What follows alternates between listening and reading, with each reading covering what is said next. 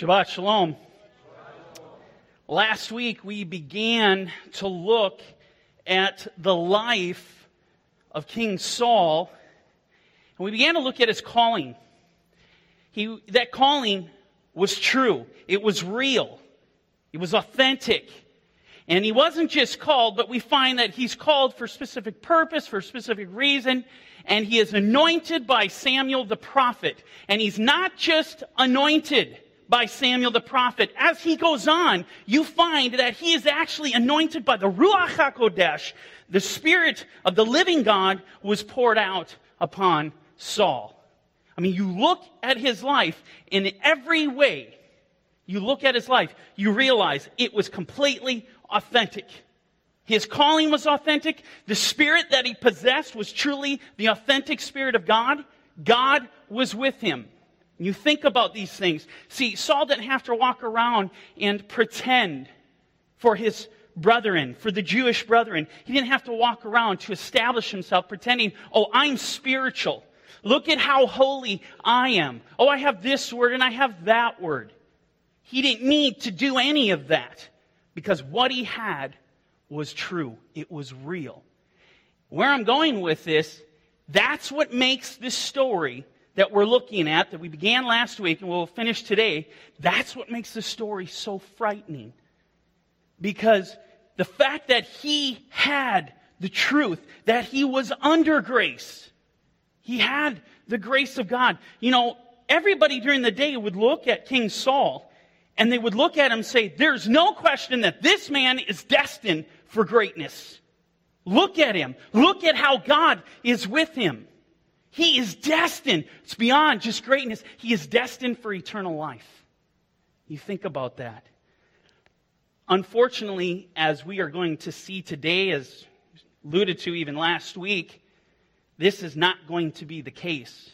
Unfortunately for Saul, despite having the grace of God, despite embracing the grace of God, being under the grace of God, he is going to choose to come out from under that grace. And the loss is going to be catastrophic, as you're going to see. What we are going to cover today, I want you to pay very, very close attention to, because the principles, the concepts that are in this story, they are a prophetic warning for every one of you. They are a prophetic warning for me. This story, as I mentioned, it is crying out to us today. So with that said, let's begin by going to 1 Samuel chapter 15, verse 1. And this is what we read. Samuel also said to Saul, the Lord sent me to anoint you king over his people, over Israel. Now therefore heed the voice of the words of the Lord. Thus says the Lord of hosts, I will punish Amalek for what he did to Israel, how he ambushed him on the way when he came up from Egypt. Now just a little background to help you appreciate what's going on here. If you go back to the book of Exodus, okay, the children of Israel, you know that whole deal, that tribulation that they went through, God pouring out his wrath upon the Egyptians. It's a very troubling moment for Israel. They were oppressed with a double portion by the Egyptians. Well, God has mercy upon them. And what's he do? He brings them out of Egypt. Just as they get across the Red Sea, they turn around, they see their enemies drowning. This is the hand of God.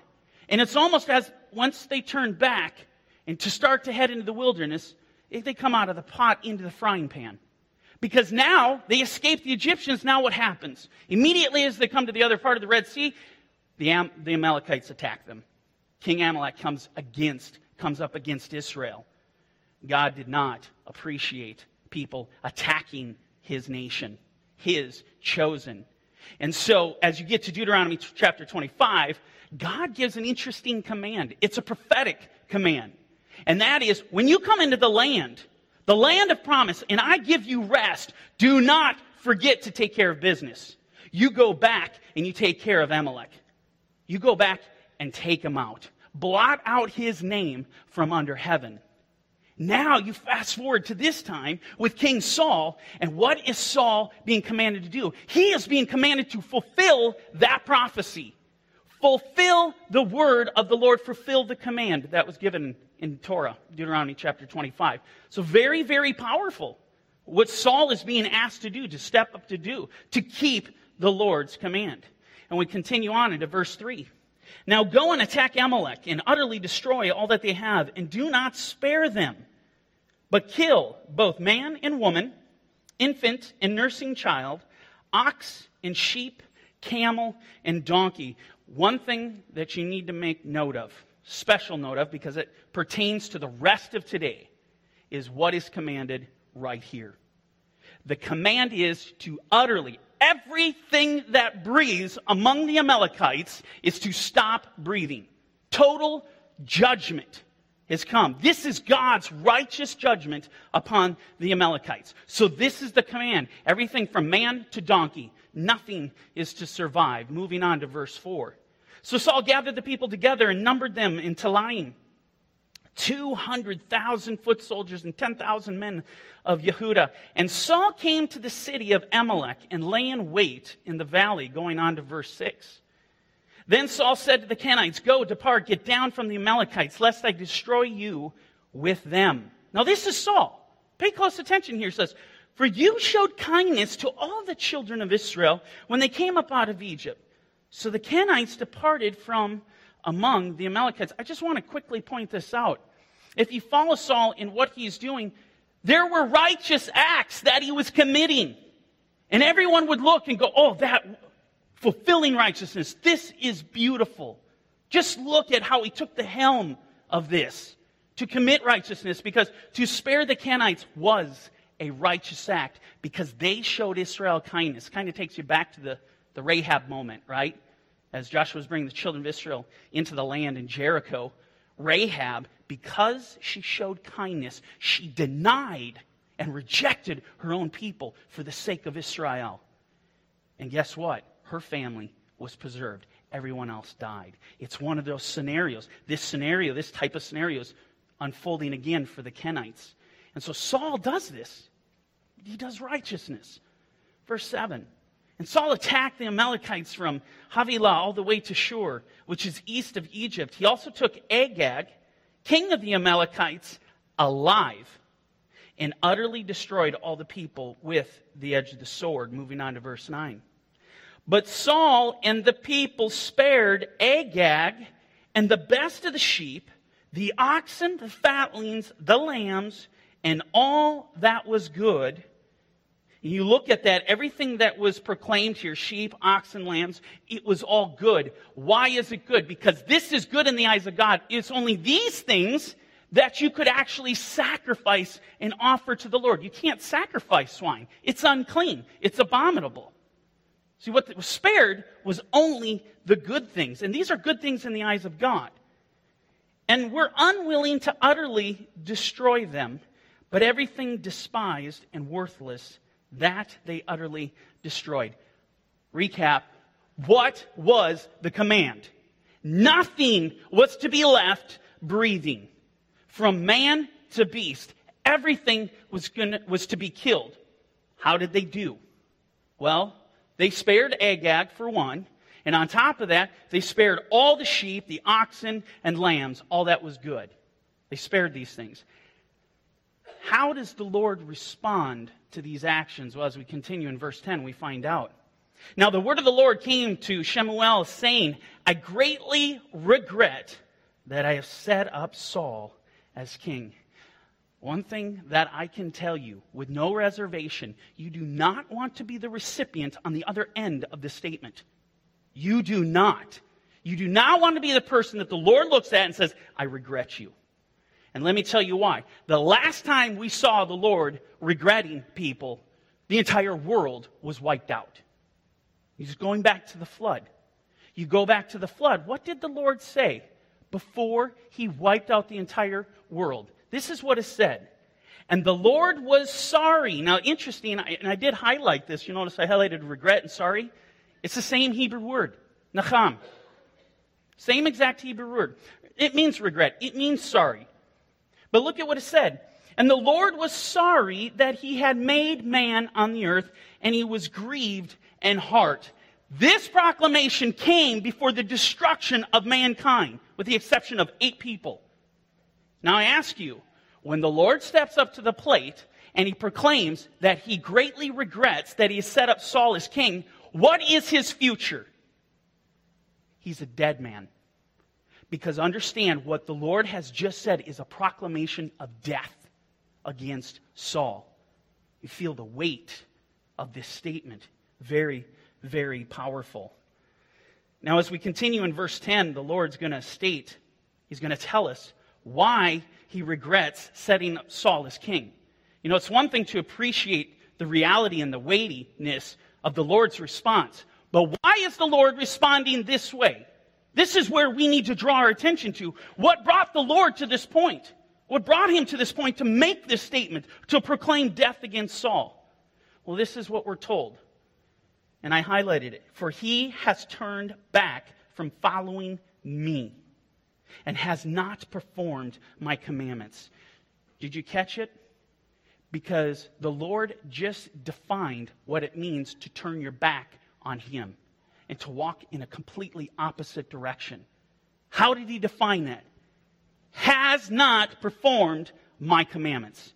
It's the very definition of what it means to turn your back on God. Whereas inversely, what would we say? Is following the Lord. Well, if I'm to follow the Lord, I'm to walk in his commandments.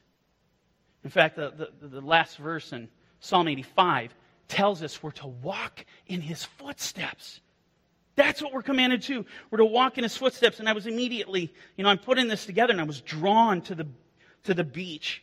And all those pictures that you grew up seeing if you grew up in a Christian home like I did, where you would see these footprints in the sand. And they were the Lord's footprints. Isn't it interesting that when you see the footprints in the sand, what do you see? You see feet. You see 2 feet going, and you see 10 toes. Amazing. When you think about the concept of walking in the footsteps of the Lord, how did the Aseret HaDevarim, the 10 Commandments, come down? They came down in 2 stone tablets, and it was 10 Commandments. So you literally see, as you're looking in the sand, the footprints in the sand, the Lord's footprints, we are to walk in them. They are the commandments of the living God. That's what it means to follow him.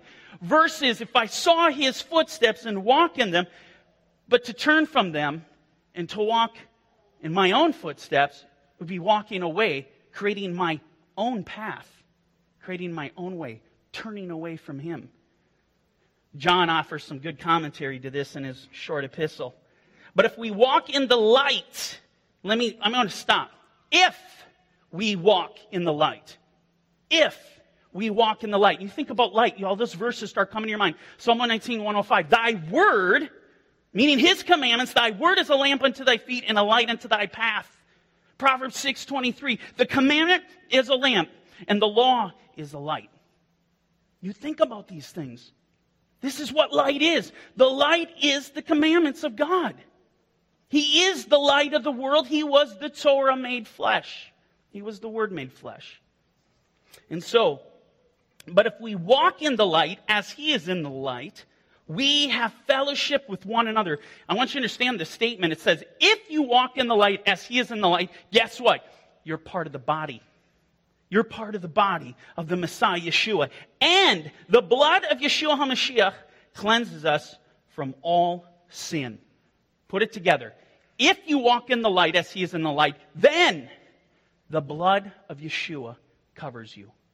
Very, very powerful. The very same idea, the very same concept that is being conveyed here in our story. See, unfortunately, Saul chose to not walk in the light, to not keep the Lord's commandments. He turned away from following the Lord, and it is going to come at a very, very steep price. Continuing on in verse 11. And it grieved Samuel, and he cried out to the Lord all night. Now, this is going back to the reality. Samuel loved Saul. He loved him with all of his heart, and it grieved him.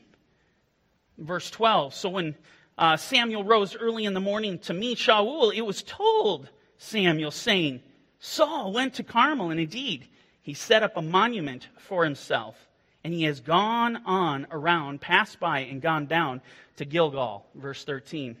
Then Samuel went to Saul, and Saul said to him, Blessed are you of the Lord, I have performed the commandment of the Lord. So here's the deal. Saul goes on the mission. He does slaughter the Amalekites, with the small exception of Agag and all the sheep and all the good stuff. And then for the first time, he gets to see the prophet Samuel. And what does he do? He is overjoyed. He is overjoyed. And the first thing that comes out of his mouth as he engages Samuel in his introduction, in his greeting, is the joy of the Lord is bubbling out of him. He professes, I have kept the commandment of the Lord.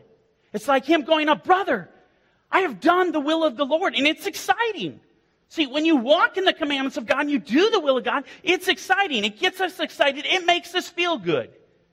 I want you to understand, Saul believed he was doing well. This was his whole concept, and the joy of the Lord is coming out of him. And he proclaims, I have kept the commandment of the Lord. Samuel, as we're going to continue, he has a little bit different perspective on the matter. In verse 14, but Samuel said, what then is this bleating of the sheep in my ears and the lowing of the oxen which I hear? See, because Samuel was very clear on the command that everything was to be destroyed. Nothing was to be left breathing. Nothing. And Samuel's like, oh, really? You've kept the commandment of God, Saul. Then why do I hear the sheep and why do I hear the oxen? If you supposedly kept the commandment of God, why am I hearing these things? Well, Saul's going to go on to explain himself. And this is what he says. And Saul said, they have brought them from the Amalekites, for the people spared the best of the sheep and the oxen to sacrifice to the Lord your God, and the rest we have utterly destroyed. Now we get to the heart of the matter. Why did they spare these things? It was to honor the Lord. Put this into context. The Lord gave them victory. Go back to the historical context and understand, Israel never denounced their God. Their faith in their God was strong. They believed in Him. And the fact that He gave them victory, they wanted to honor Him. Saul wanted to keep back this. It's all about worshiping Him and honoring the Lord. Keep in mind, this is not for them. You understand that? They did not keep these things back so they could have an extra delicious meal. It has nothing to do with them. It has everything to do with honoring God. Well, how does Samuel respond to this situation? We go on to verse 16. Then Samuel said to Saul, be quiet. Modern day, should it? Right? Did it? You say nothing. You're done. Quiet. And when a prophet of God tells you to do that, it's going to make you take a few steps back. And this is what it does to Saul. Because he goes on, and I will tell you what the Lord said to me last night. And Saul said to him, speak on. So Samuel said, when you were little in your own eyes, were you not the head of the tribes of Israel? And did not the Lord anoint you king over Israel? Verse 18. Now the Lord sent you on a mission and said, go and utterly destroy the sinners. I want to be very clear, because when atheists like to read this passage, they like to make the people of God look murderous and horrible. You do not understand what was commanded upon Israel to take care of the Amalekites was judgment of the living God. It was a righteous judgment. They were a sinful and wicked nation to be destroyed. Very clear. So the Lord sent you on a mission, said, go, utterly destroy the sinners, the Amalekites, and fight against them until they are consumed. Why then did you not obey the voice of the Lord? Why did you swoop down on the spoil and do evil in the sight of the Lord? Samuel's perspective, obviously, is vastly different than Saul's, right? To keep back the best of the things. Even to the degree he calls it evil. Here, Saul has come out and said, I've kept the commandment of the Lord. I've done good. And we're honoring the Lord. And Samuel's response is, you have done evil. Evil. Now, one would think after this that Saul, he would drop to his knees. The prophet of God has spoken. He would drop to his knees, cry out to the God of Israel for forgiveness for not following the commandment of the Lord. It's not what he does. He goes on to justify his actions, because Samuel, he must be confused about really what they were doing and what they're trying to accomplish. look at how Saul goes on to justify and further explain himself. In 1 Samuel 15:20, and Saul said to Samuel, "But I have obeyed the voice of the Lord." I want to point out, this is the second time, even after rebuke, Saul comes back and said, "You don't understand. I have obeyed the voice of the Lord. I've gone on the mission on which the Lord sent me and brought back Agag, king of Amalek. I have utterly destroyed the Amalekites." And he goes on in verse 21, "But the people took of the plunder, sheep and oxen, the best of the things, which should have been utterly destroyed, to sacrifice to the Lord your God in Gilgal." Did you catch that? Things, out of his own mouth, he says, yes, things which should have been utterly destroyed, but we didn't destroy that because we reserved them. We took of the best things for one reason. I'm going to beat this down. Keep beating home the point here. It was all about honoring the Lord. Not for them, not so that they could go back and have herds and flocks. Only one reason in their mind, one motive in their heart, to honor the Lord.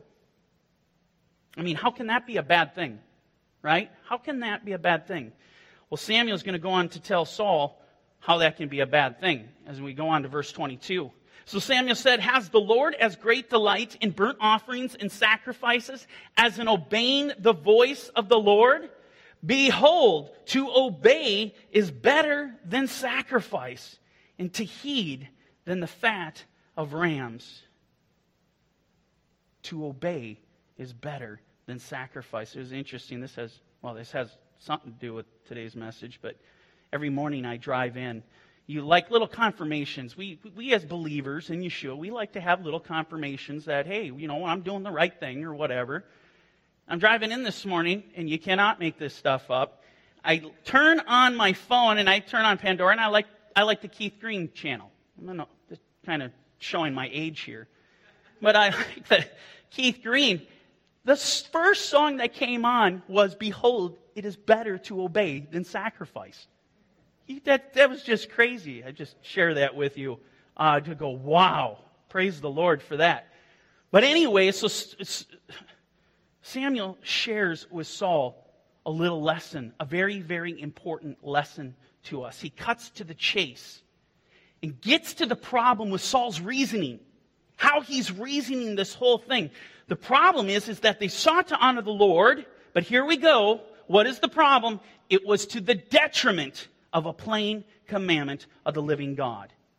This is the problem. And this was what Saul wasn't getting. Now, here's where things get really scary. Because if we go to the New Testament, we do find there's a parallel there.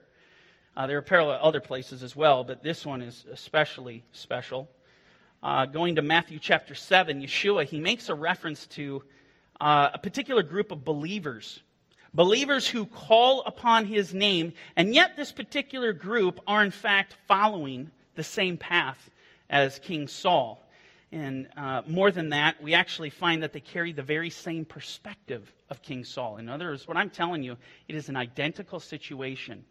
And I want to take a look at this, because this is going to help you appreciate the reality that this story of King Saul is prophetic. It is prophetic in nature, and it is speaking to us today. Going to Matthew chapter 7, verse 21. This is Yeshua. "Not everyone who says to me, 'Lord, Lord.'" First thing I want to mention is they are calling him by name. They know who he is. They're declaring him, "Lord, Lord." Second thing, which is just an interesting thing to note, is that it doesn't record it once. It doesn't say, "Lord." It says, "Lord, Lord." You go back and read our story, and what Saul does is he goes out and he proclaims twice. Not once, twice. "I have kept the commandment of the Lord." He does that twice. So here we read, "Not everyone who says to me, 'Lord, Lord,' shall enter the kingdom of heaven, but he who does the will of my Father in heaven." You want the secret of entering into eternal life? Yeshua just gave it to you. The only people that are going to enter are only those who do the will of the Father. You must do the will of the Father. In other words, you must walk in his commandments, not walk away, creating your own commandments, getting attempting to get the Lord to follow your footsteps. You are to walk in His footsteps. And you'll see this, that what I'm saying is that the will of the Father in Yeshua's context and what He's saying here is referring to His commandments. You will see this will bear it out as we continue. Verse 22, many will say to me in that day. Does He say some? He does not say some. He doesn't say just a few. Many will say to me in that day, Lord, Lord, have we not prophesied in your name? I need to stop here. What did Saul do? Saul prophesied.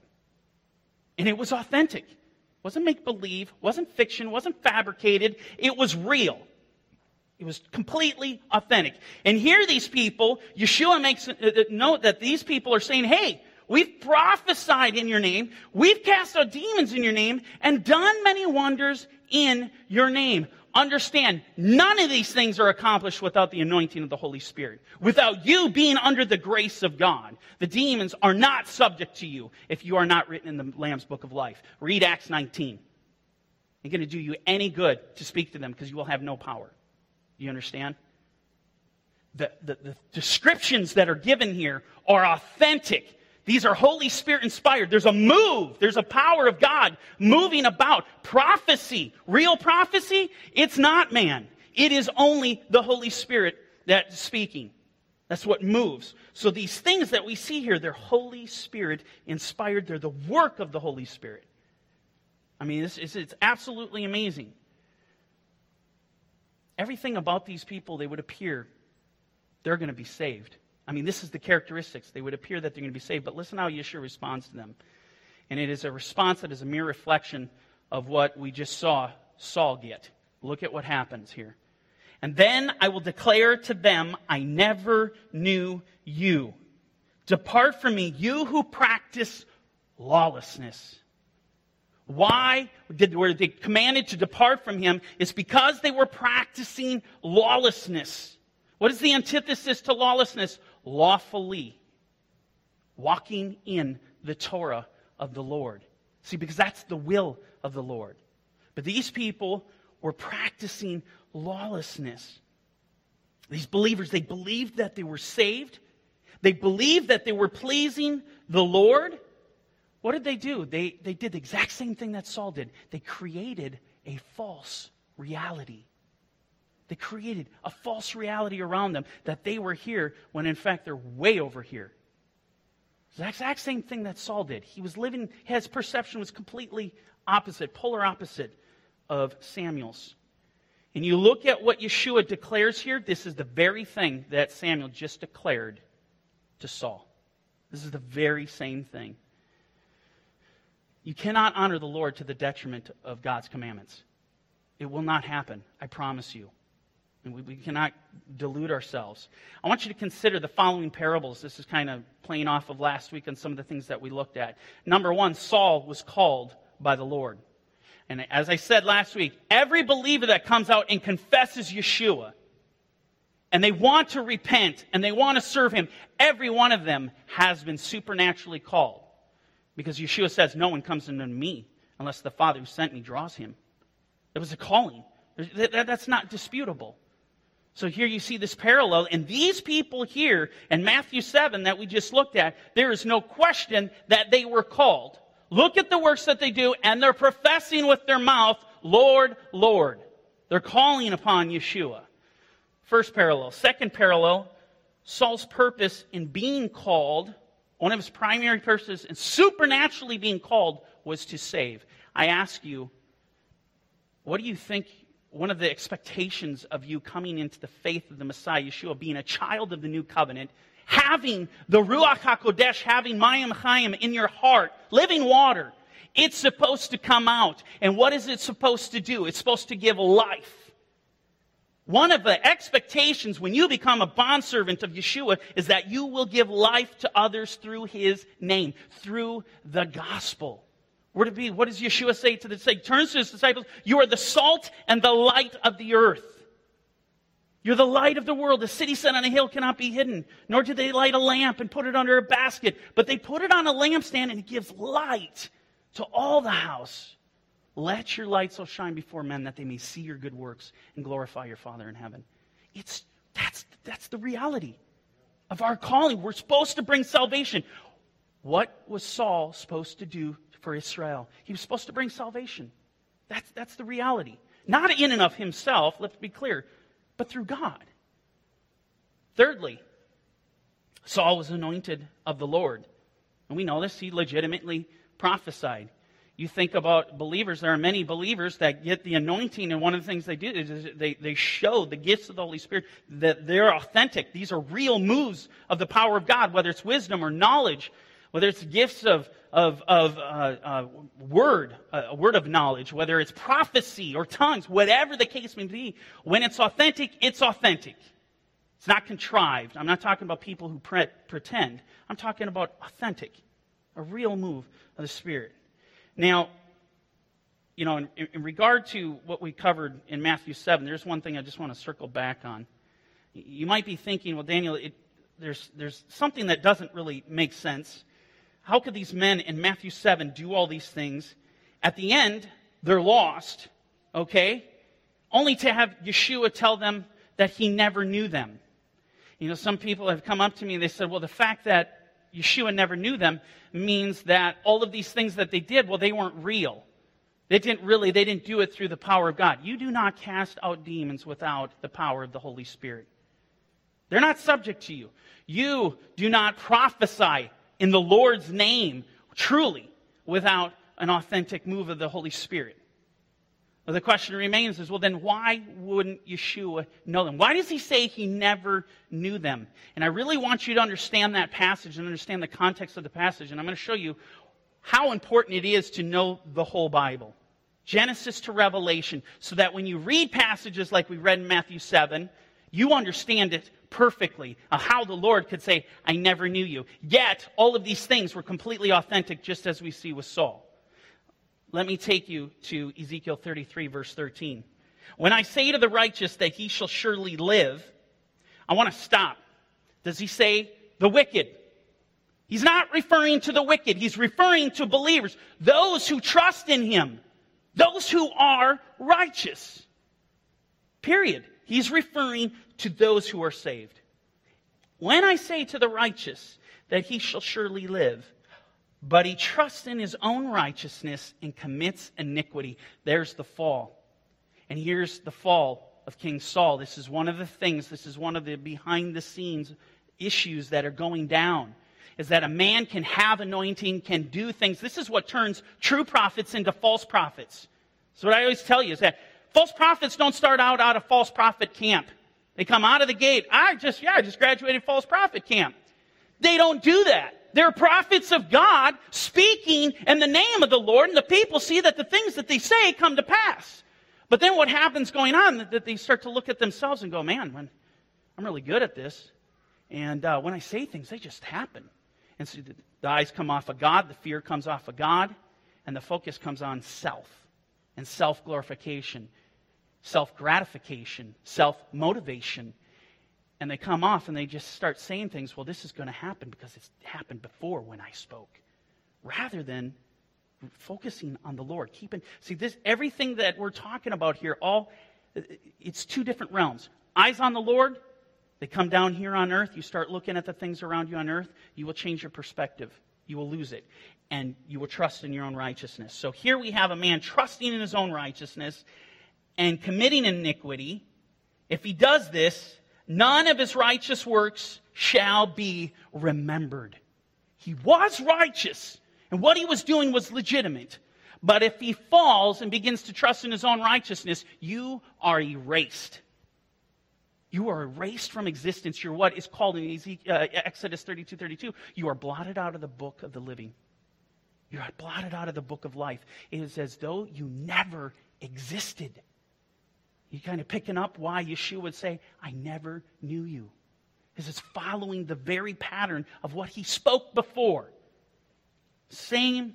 It would do the church well to heed these lessons, these warnings that are set forth in Scripture, all throughout Scripture, not just the story of Saul. Old Testament, New Testament, it's time that the church start heeding these warnings, because I can tell you something right now.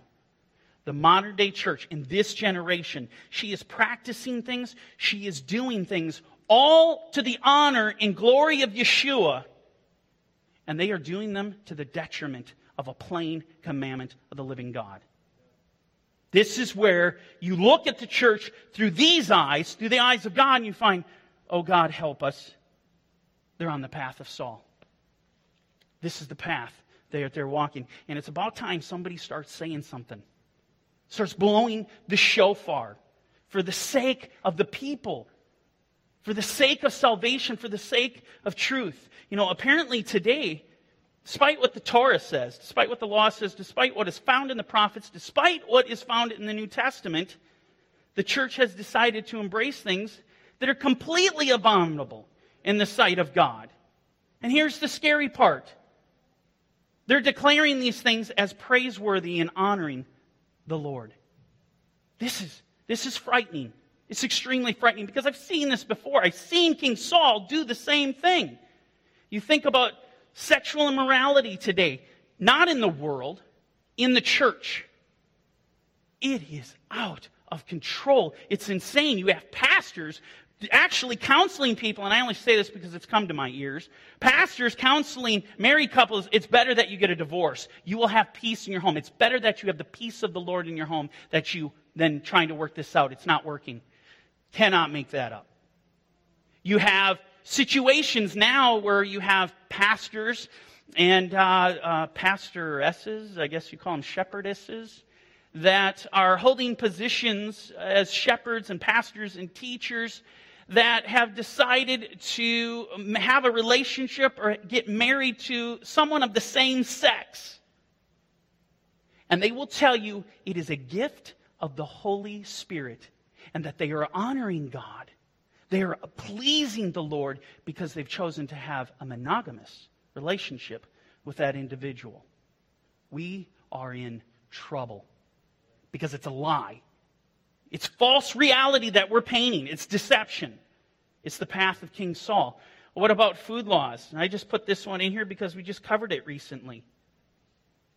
No longer matters what we eat. No longer matters what goes into the temple of God, which we are, despite God making in His Word a clear distinction between that which is unclean and that which is clean, that which is abominable and that which is good. Makes a clear distinction. Now, we don't make a distinction. In fact, you'll find people that'll just happily grab the ham after they're told, well, God's actually commanded us to eat specific things and to shun the others. They'll raise the ham and say, well, praise the Lord. He has set me free. I'm at liberty. And eat things which are abominable. The very same thing I see Saul doing, going forth, paying homage and glory. The Lord gave him victory over the Amalekites. And so therefore he's going to honor the Lord the way he sees fit, to the detriment of the commandment of God. And we're doing the same thing in the church today. Exact same thing. We're going to honor the Lord by eating things which are abominable to Him. Tell me how that works. Tell me how that's going to work for you at the end of days if you know better. See, Saul knew better. And there are a lot of believers out there that do know better. I'm not referring to those that are ignorant, that they don't know that they're displeasing the Lord. Make the distinction. Don't put words in my mouth. What about the holidays of the Lord? I mean, somebody needs to explain to me how it is. I grew up in Christian church, and I never heard of any of the holidays that are in this book. Never. Never heard of Passover. Never a sermon on Passover. Not one. Never heard of Rosh Hashanah or Yom Teruah, the Feast of Trumpets. Never. What is that? What is that? What about Yom Kippur? I never heard the word Yom HaKippurim in my life. Day of Atonement? Never heard of Sukkot, Feast of Tabernacles. Every single one of those is a holiday in this book. Holidays, sanctified, holy days that God has called His people to gather in honor of Him. You see, but when it came to the secular holidays, things with completely pagan origins, I knew everything about them. I knew all about Rudolph and Santa Claus and the sleigh. I knew about hanging the stockings and putting the Christmas lights up. I knew all about the Easter bunny and looking for Easter baskets and hunting for Easter eggs. I knew all of that, completely ignorant into what God had commanded, what pleased the Lord. You look at things like Christmas and Easter, monuments in Christendom today, these are the two holiest days of the year. Never mind the fact that neither of them can be found in Scripture. Go from Genesis to Revelation. You will not find Christmas or Ishtar. You will not find it. What you will find is Passover. You will find Yom Kippurim. You will find Sukkot. You will find all of these days. This is what you will find. And here's the red flag. You think about these things just for a second. It should have dawned on me. Shame on me. It should have dawned on me that I'm keeping these things in honor of the Lord, to His glory, to His name, and the rest of the world is right with me. I'm doing the same things that people that don't even identify with Christ, that don't identify at all with Jesus, we're doing the exact same thing on the exact same day. In fact, the whole nation shuts down on Christmas. The whole nation shuts down on Easter. That's a red flag. How is it? I mean, God has called us out to be sanctified. And the things that we do, they're not interested. You know what's funny? Isn't it interesting? I don't see these same people come into the prayer meetings. I don't see these same people coming to church Shabbat after Shabbat. Fasting. None of this stuff is happening. It's a red flag. And yet, today, the church is going out and they're taking these holidays and they're saying, well, the way they're doing it and what it means, and then I say this because this is what has been told to me, but the way they're doing it, it's different. It's more meaningful to me. I do this to honor the Lord. Okay, are you doing it to the detriment of a plain commandment in Scripture? If that's the case, you are on the path of King Saul. And this isn't popular, I understand that. And I understand the sensitivity of the strong traditional natures of these holidays, growing up in your family and having all your family. I grew up in that. I get that. But you know what? We need to not care. In the sense of we need to care what God says. We're talking salvation here. We're talking practicing righteousness. We're talking about trusting in the Lord with all our heart, soul, and strength. Amen? What about Shabbat? Falls under holiday. That one's scary. You have Easter, we celebrate the resurrection, then you have Sunday. Okay, first of all, you'll find nowhere that Sunday is the Sabbath. It is the seventh day. It is the Shabbat. That is the Sabbath. You look on the calendar, even just any calendar, pick it up, look at the seventh day, it's Saturday. It's a Shabbat. But guess what we've done? Because of the resurrection of the Lord, and is it beautiful? Is it salvation? My faith hinges on the resurrection of the Lord, period. But do I make the executive decision like Saul to honor the Lord, and I'm just going to start making Sunday holy to the detriment of a plain commandment of God? Do you see the deception? Don't think you can't fall into the deception. You read King Saul, and it should strike terror into your hearts when you look at the church and see all the things that they're doing. They're on the path of King Saul. I'm telling you. Because the Word tells me, when I pick up this Word, what you're doing is not what is in here. It's contrary. It's to the detriment of plain commandments of God. And this is right in the Decalogue. This is right in the Ten Commandments. And we're actually the only commandment that starts, remember the Sabbath day to keep it holy. Only commandment starts with Zachor, to remember. A very day that we've forgotten. Unbelievable. There is a call, and I know this to be true. There is a call. The Holy Spirit is moving despite all the wickedness and filth that is happening. There's a call of righteousness, and first and foremost, to the church. There's a call to get out of Babylon. Run for your life. In Revelation 18, verse 4, I heard another voice from heaven. Come out of her, my people, lest you share in her sins, and lest you receive of her plagues. I'm telling you, when you go to the Word of God is the mercy of God. It's the grace of God giving you insight, giving you wisdom to prevent you from being deceived. If it were possible, even the elect would be deceived, Yeshua says. That's how rampant, that's how cunning the deception is. It seems like it's the right thing to do. Worshiping on Sunday seems like the right thing to do because of the resurrection, but it's contrary to what God commanded. God does not contradict himself. I can tell you that right now. Getting back to our story in verse 22. So Samuel said, "Has the Lord as great delight in burnt offerings and sacrifices as in obeying the voice of the Lord? Behold, to obey is better than sacrifice, and to heed than the fat of rams." In other words, don't honor the Lord in the way that you think is fit. Just do what he says. It's very simple. Do what he says. That's what he's asking. Our human nature and our hearts of flesh do not coincide with that. Your heart of flesh does not want to submit to God. So you have to do what Paul says. You discipline your body. You bring it under subjection. Subjection to who? The living God. To his word.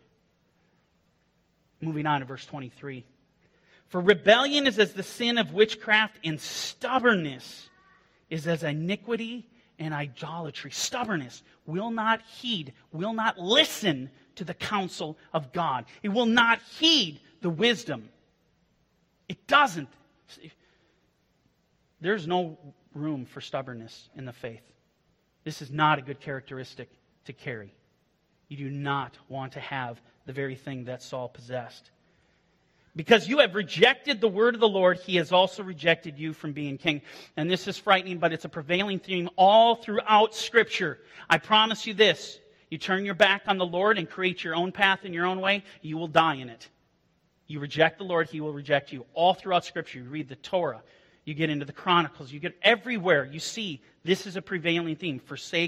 You forsook the Lord, he will forsake you.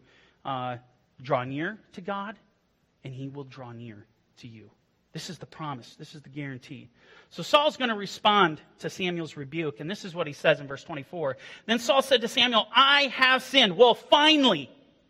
I mean, after multiple times of Samuel just telling him how it is, finally Saul says, "I have sinned." How did he sin? "For I transgressed the commandment of the Lord and your words." Oh my. Look at what we are about to read. He gives the reason for his actions. "Because I feared the people and obeyed their voice." That is amazing. What does this tell you about this story? The people pressured Saul. The people wanted to honor Lord in this manner, and they put the heat on him and said, "This is what we need to do. The Lord has given us victory. We need to honor him, pay him homage." And they put the pressure on so hot. Saul actually says, "I feared the people." And whose voice did he obey? The people's. He obeyed the people's voice. Well, isn't that interesting? Because the Apostle Paul explains the very same scenario in his second letter to Timothy. The same exact situation. "Time will come when they will not endure sound doctrine," which is to say the voice of the Lord, which is to say his word, "but according to their own desires. Because they have itching ears, they will heap up for themselves teachers." Now I ask you, if you go back to the story, how did Saul actually come to fruition as king? The people asked for him. They exalted him. They lifted him up. They wanted him as king. The exact same scenario that what Paul is talking about here. And so we're told the people are going to push in. The people are going to put the pressure on. And so they're going to put up teachers, and they will turn their ears away from, oh, isn't that interesting, truth. Psalm 119, 142, "Your Torah is truth, your law is truth. All your commandments are truth."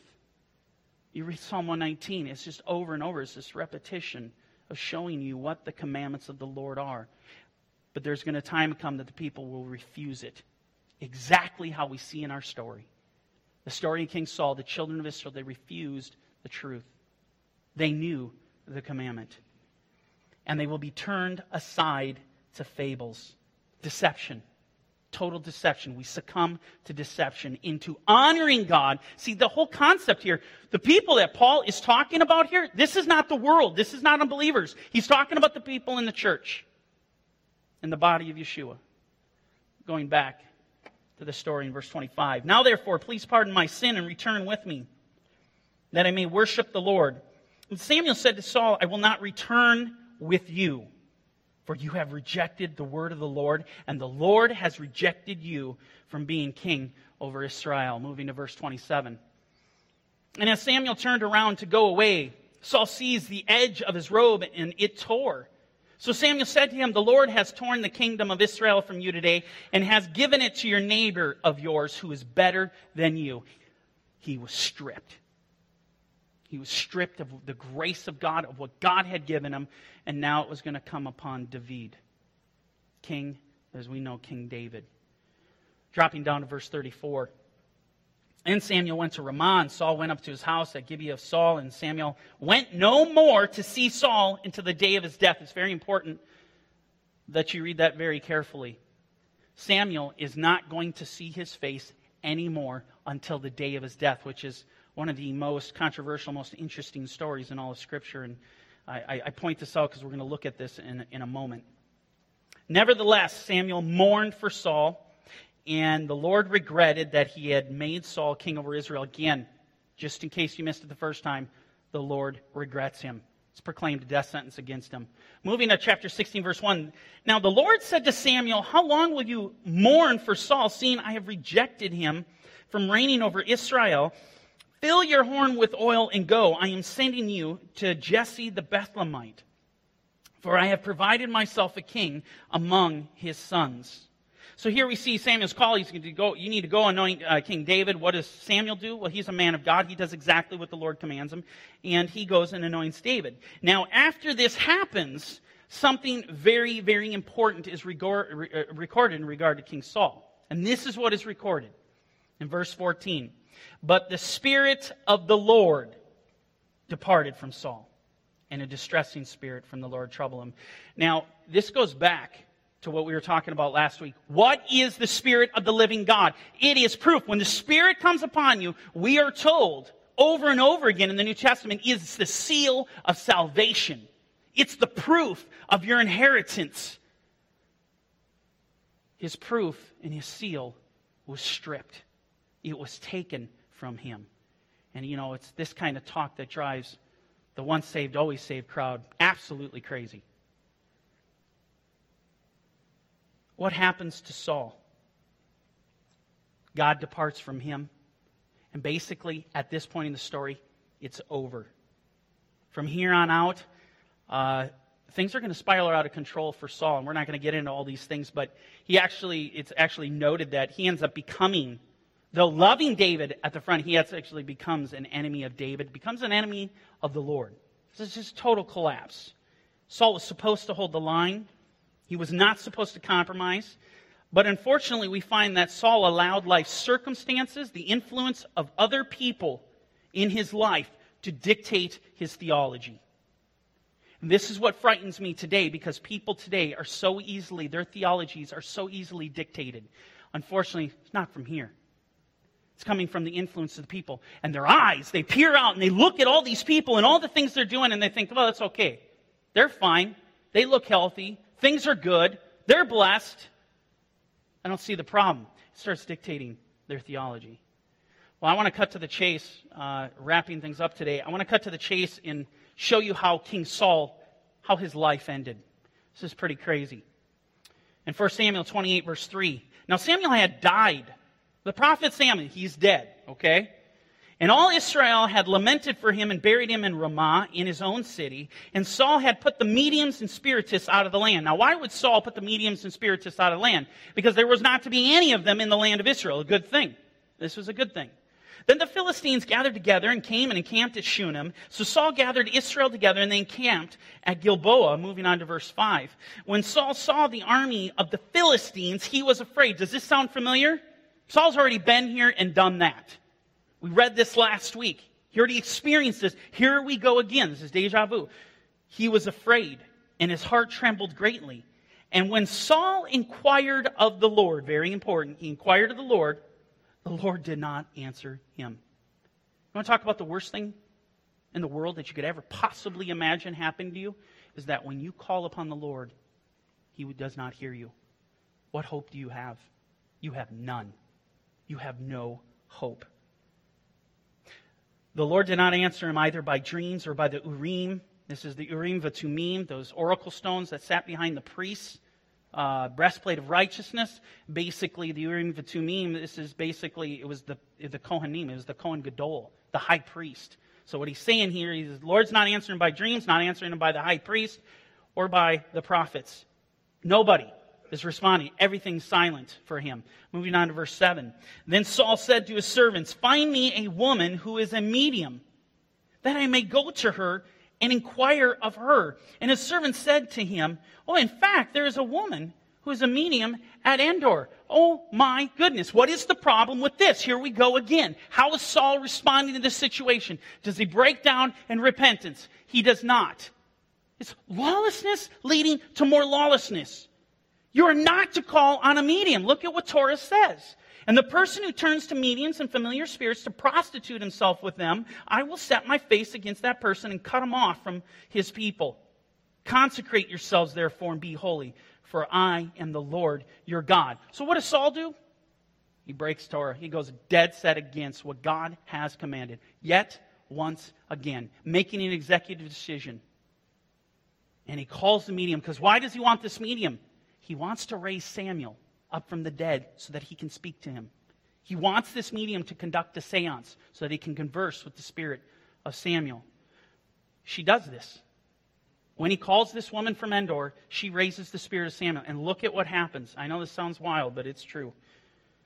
Now Samuel said to Saul, "Why have you disturbed me by bringing me up?" And Saul answered, "I'm deeply distressed. For the Philistines make war against me, and God has departed from me and does not answer me anymore, neither by prophets nor by dreams. Therefore I've called you, that you may reveal to me what I should do." Saul's used to this relationship that he had with Samuel. Then Samuel said, "Why then do you ask me, seeing the Lord has departed from you and has become your enemy?" That is scary. When a prophet of the Lord just reveals to you, you are the enemy of the Lord. Trembling. "And the Lord has done for himself as he spoke by me. For the Lord has torn the kingdom out of your hand and given it to your neighbor David." Verse 18. "Because you did not obey the voice of the Lord." So all of these things, your total collapse, your destruction, the fact that you are considered the enemy of the Lord, this is all because you didn't obey the voice of the Lord, nor execute his fierce wrath upon Amalek. "Therefore the Lord has done this thing to you this day. Moreover, the Lord will also deliver Israel with you into the hand of the Philistines. And tomorrow you and your sons will be with me." Where is Samuel? 6 feet under the ground. He just told him, "You're going to die." And guess what? It happens exactly how Samuel said it. Him and his sons were killed. "The Lord will also deliver the army of Israel into the hands of the Philistines." Here's what I want you to take away from this. If you walk in the path of King Saul, do not be deceived. Do not be deceived. The mercy of God, though your authentic walk was real and you habitated with God and you were in relationship, do not think that it will not be stripped from you. And so that you're one of those ones in Matthew 7 at the end of days going, "Lord, Lord, what are you talking about? Everything I did was for you." And he's going to respond, "No, you honored me in your own way. You sought to honor me to the detriment of the commandment of God against the Torah." I want to share with you a passage to show you that the mercy of the Lord was truly taken from Saul. And this can happen. We need to understand these things. We go to 1 Chronicles chapter 17, verse 12. This is the Lord speaking to David. "David, you're not going to build the temple. Your son's going to build it." And so the Lord says, "He, Solomon, shall build me a house, and I will establish his throne forever. I will be his father, and he shall be my son. And I will not take my mercy away from him as I took it from him who was before you." Plain scripture telling you the Lord took his mercy and his grace that he had. Saul had it. He had the grace of the Lord, and he stripped it from him because he chose to honor the Lord according to his own desires, his feelings. There's a way that seems right to man, but its end is the way of death. King David in Psalm 103, he tells us the following, those who are going to possess the mercy of God. We're almost done here. Psalm 119, or 103, verse 17, but the mercy of the Lord. See, we're talking about mercy, grace. I want to know about this. The mercy of the Lord is from everlasting to everlasting on those who fear him, and his righteousness to children's children, to such as keep his covenant, and to those who remember his commandments to do them. Isn't that interesting? Look at the characteristics of those. Certain people are going to possess specific characteristics, and those characteristics will dictate whether or not they continue in the grace of God. Number one, I want to underline this: those who fear him, those who keep his covenant, and those who do his commandments. These are the people that will maintain, that will endure and persevere to the end, and they will experience the grace of God and the final rest of God. Charles Spurgeon has a great commentary that really hits home with what we're talking about. Faith which refuses to obey the commandments of the Savior is a mere pretense and will never save the soul. Never. This is scriptural. I mean, you look at James 1:22. Be doers of the word, not hearers only, deceiving yourselves. Isn't that interesting that James captivates? He identifies, he hones in on the fact of how we hear, but we don't do. The gap in between, there's great deception. There's great deception. Our heart is going to get in the mix. Our hearts of flesh. Hearts that are desperately wicked, according to Jeremiah 17. Who can know it? There's deception in play. The only way you expose that deception is drawing near to Yeshua and getting into his word. Having the Holy Spirit bear witness to the words that he has spoken. That is the only way you're going to escape deception. Don't think that you're going to figure it out. And don't think that you're sharp enough or smart enough to see these things. I'm going to close today with the warning. And we're going to go to the Torah and we're going to pray. There's a warning in the Torah. There's multiple warnings. I can show you multiple. I'm just going to show you one. There's a warning in the Torah. It begins in 28 with the blessings and the curses of God. And the Lord says, if you do these things, if you keep these things, blessed you will be in, blessed when you go out. He goes through all these blessings if you keep his commandments. But if you don't keep his commandments, curse, curse, curse. You're going to be cursed in every way. At the end of this, there's a warning. Because there's deception in regard to this. James was picking up on this deception in his first chapter in his book. There's deception involved. Look at what it says. In Deuteronomy 29, and so it may not happen when he hears the words of this curse, that he blesses himself in his heart, saying, I shall have peace even though I follow the dictates of my heart, as though the drunkard could be included with the sober. In other words, you're going to have this thing that, I understand that I did it, but God's a God of grace. He's fine. He's not going to care. It's fine. I'm just going to keep doing this. You are deceived. And it could be any sin, idolatry, immorality. Pick your sin. Whatever it is. Do not lie to yourself. Do not deceive yourself that you can continue to go down that path and think that you will not face the curse of God. That's the path of Saul. In verse 20, the Lord will not spare him, for then the anger of the Lord and his jealousy would burn hot against that man. And every curse that is written in this book would settle on him. And the Lord would blot out his name from under heaven. It's the very future of King Saul. That was his future. His name was blotted out. He was in, but he's taken out.